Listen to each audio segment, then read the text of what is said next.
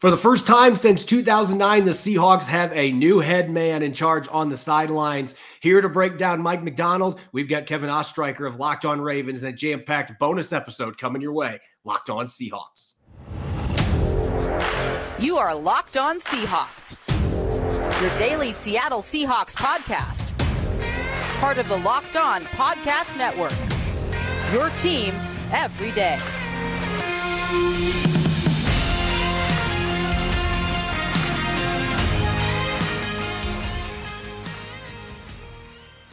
Greetings, 12. This is Corbin Smith, the host of the Locked On Seahawks podcast, your daily Seahawks podcast, part of the Locked On Podcast Network, your team every day. A special thanks to all the 12s out there for tuning in on this special Sunday episode and making Locked On Seahawks your first listen 5 days a week. Whether you're listening in nearby Spokane or Cologne, Panama, we greatly appreciate each and every one of you. Joining the show today, we've got Kevin Ostreicher of Locked On Ravens to dive into Seattle's new head coach. He knows Mike Macdonald extremely well from all those years as an assistant and a defensive coordinator for the Ravens. Going to be breaking that down and some free agent talk as well. This bonus episode is coming your way courtesy of DoorDash. Why root for a team on an empty stomach? That is a game day travesty that ensures you won't be cheering at your very best, especially during the big game. Order on DoorDash and save on football watch party favorites. Right now, you can get 50% off up to a $10 value when you spend $15 or more on your first order, downloading the DoorDash app and entering the code LOCKED23. When the big game comes up next weekend, I got to make sure to order Jet City Pizza, my favorite gluten-free pizza place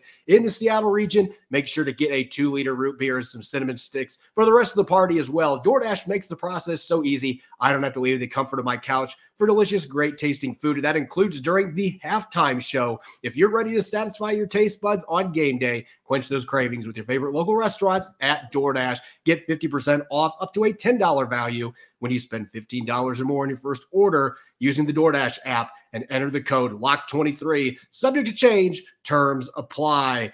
All right, 12. We are really excited to have Kevin Ostreicher of Locked On Ravens, one of my favorite hosts on the network to team up with. We do Locked On NFL sometimes together as well, and knows the X's and O's, the schematic stuff. And obviously, Kevin, we appreciate you being on the show, but we love the fact that you've been covering this Ravens team for a long time. And oh, by the way, Mike Macdonald's been in their staff 9 of the last 10 years. So you have a really good idea of what is going to be coming to Seattle, replacing Pete Carroll. First off, how would you describe his coaching style? Because I can just tell you from the first press conference, 180-degree difference from Pete Carroll. Not in a bad way, nothing bad about it, but just seemed like a much different personality. But how does that reflect in his coaching style from what you've seen over the years?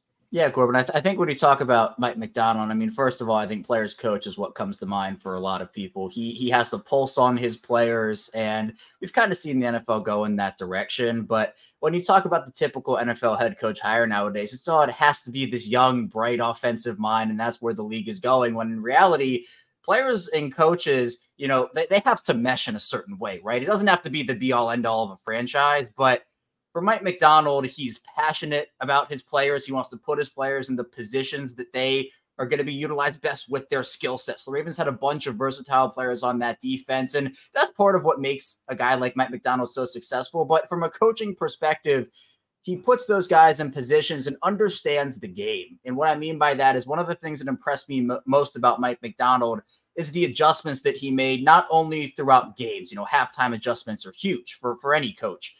But even during a season, he just knows the X's and O's of the game. You mentioned he was on the Ravens staff for so long. He worked under a bunch of really great coaches that went on to be either defensive coordinators, head coaches in their own right.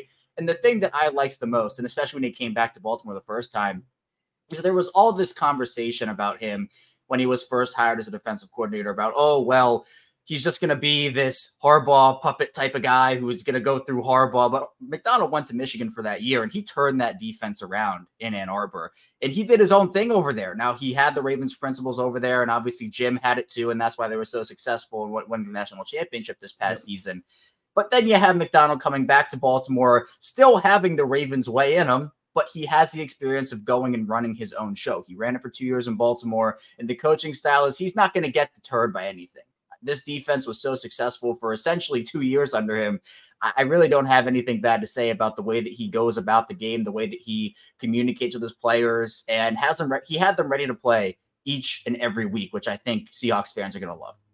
John Schneider called him a marketplace changer during Thursday's introductory press conference, which I thought was maybe the best compliment that he gave him the entire day. We're talking about a guy that really is a trendsetter. He is that up and coming, now the youngest coach in the NFL, that you are looking to bring new ideas. And everybody's looking on the offensive side of the ball for those kind of coaches. But John Schneider went to defense to do that.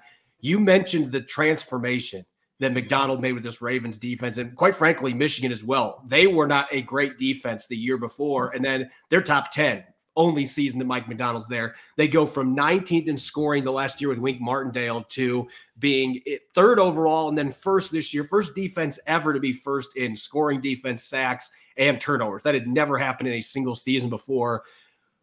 What is it about him from a schematic standpoint? And maybe this can also go with the coaching style, but what allowed him to be able to maximize the players he had? Because a lot of the players that they had on the roster the last 2 years, there was a lot of carryover. They made some changes like Roquan Smith, but there was a lot of carryover. How did you see him maximize the talent around him? And that goes in with the adjustments you mentioned as well. Yeah, I think for Macdonald, the way I would classify, not only coaching style, but the way he maximizes these guys is coordinated aggressiveness, where sometimes a coach can be too aggressive and they can blitz too often and that can get you into trouble. But Mike Macdonald, especially with the versatile pieces like a Kyle Hamilton, who's kind of your do-it-all Swiss Army knife for the Ravens, he used him in so many different ways, whether it was creeping him up into the box. And the thing that Mike Macdonald loves to do is send defensive backs on those blitzes off the edge. He did it with Hamilton, and Hamilton had 3 sacks in the first half against the Colts in week 3 because of it. Arthur Millette, who was their slot guy, they used him on a bunch of those coordinated blitzes. And sometimes it is sending these guys up to the line and then not blitzing everyone. It's something we had seen in this Macdonald scheme or the system. It goes back and has been kind of shaped over the past decade or so by other Ravens coaches, Don Martindale, Dean Pease, Rex Ryan, those defensive coordinators. But you see other stuff sprinkled in. And part of that is where the Ravens, where they were at their best, is with Macdonald's defense. Sometimes opposing offenses can take some short stuff and they can take some intermediate stuff. And the Ravens, they gave that up last season, but there was no way you were beating that team deep. I think the Ravens only gave up, including the playoffs, maybe 2 or 3 deep shots. And if they did give those up, if you got inside, the Ravens 25, or you start to creep into that red zone, Mike Macdonald's defense tightened up. And it's almost that, the phrase bend, don't break. That was what the Ravens did. And They were a top red zone defense. And in terms of their fourth quarter defense, that was one of the areas that was a little shaky at the beginning of the season, but they tightened up. And it was about those adjustments. And I think you saw it was on full display in front of the world in the AFC Championship game, where the Ravens defense struggled at first against Patrick Mahomes. And there were some things that didn't really go their way. Mike Macdonald went into that halftime locker room. He adjusted. And although I think the Chiefs did get a bit conservative in their game plan, the Ravens held the Chiefs to 5 punts, no points. And then the last possession was an end of game. So with Macdonald, he loves to have that coordinated aggressiveness. And I think if you have the right players, the Ravens, they had Kyle Hamilton, they had Roquan Smith. But look, Macdonald talked about Spoon, as he called him, in that Seattle secondary. For me personally, I'm super excited to see how he utilizes those players and maybe other players he brings in during the offseason here. You just led perfectly into my next question here, because this is the way the NFL works. And quite frankly, this is how college football is working without any policing, which makes it even worse. But when you bring in a new coach in the NFL, especially one that is a first-time head coach like Mike Macdonald, I know some 12s out there have some reservations about the fact he's never been a head coach, but he's worked for both Harbaughs. I don't think that's an issue.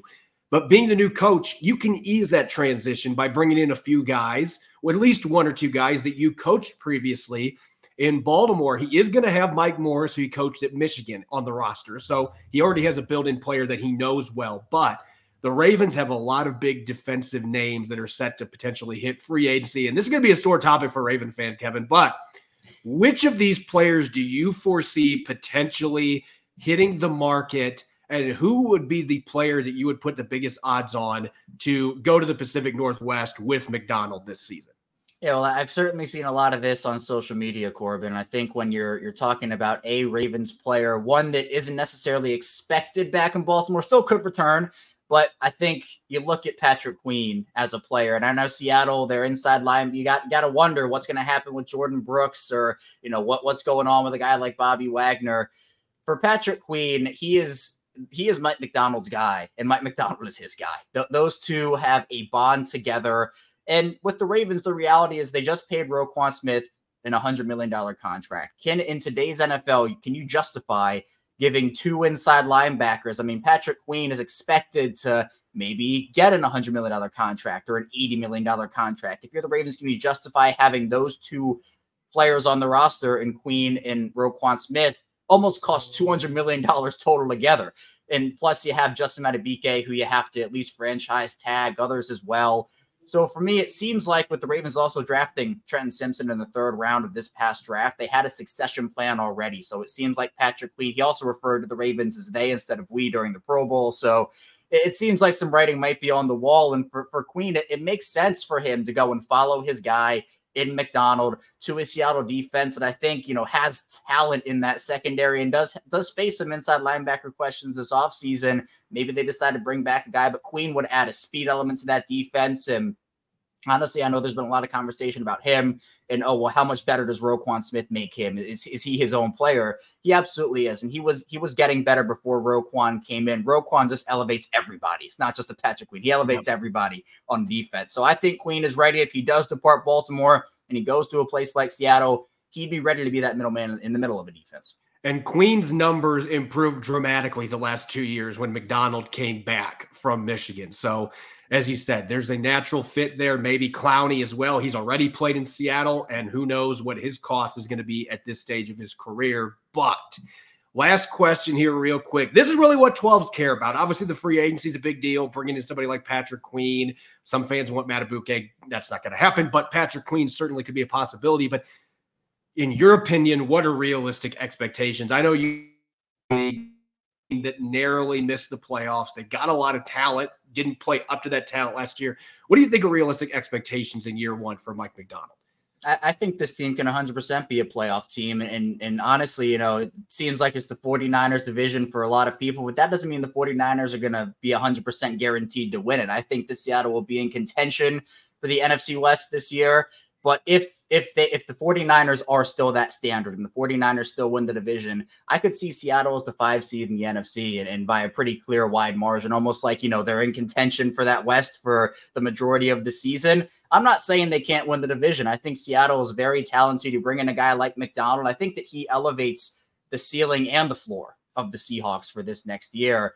But this is somebody that a lot of people in Baltimore wanted as the succession plan for John Harbaugh and are very disappointed that that is not a reality for the team anymore. People in Baltimore realize the potential that Mike Macdonald has. And we could be looking back in 5 years for a Mike Macdonald-led Seahawks team, and Ravens fans in Baltimore could be saying, man, they really missed out on an opportunity to have that succession plan in place. But the reality for Baltimore was once John Harbaugh made that step forward and took the team to the AFC Championship game, it was never going to happen. The Seahawks pounced on that opportunity.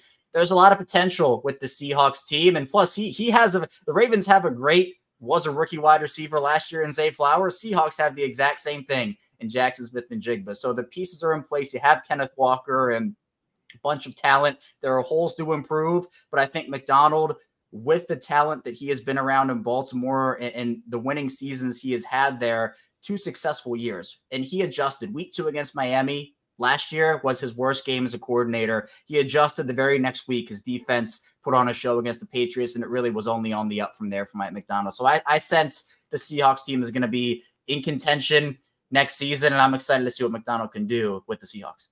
Get amped 12s. No pressure, Mike Macdonald, but certainly this is a team that has been in contention. They just couldn't get over the hump in recent years.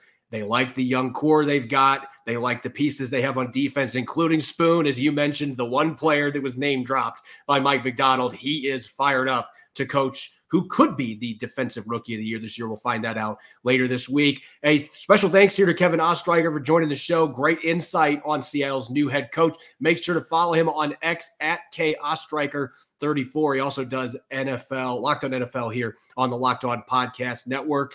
Thanks for listening in and enjoy your weekend. Go Hawks.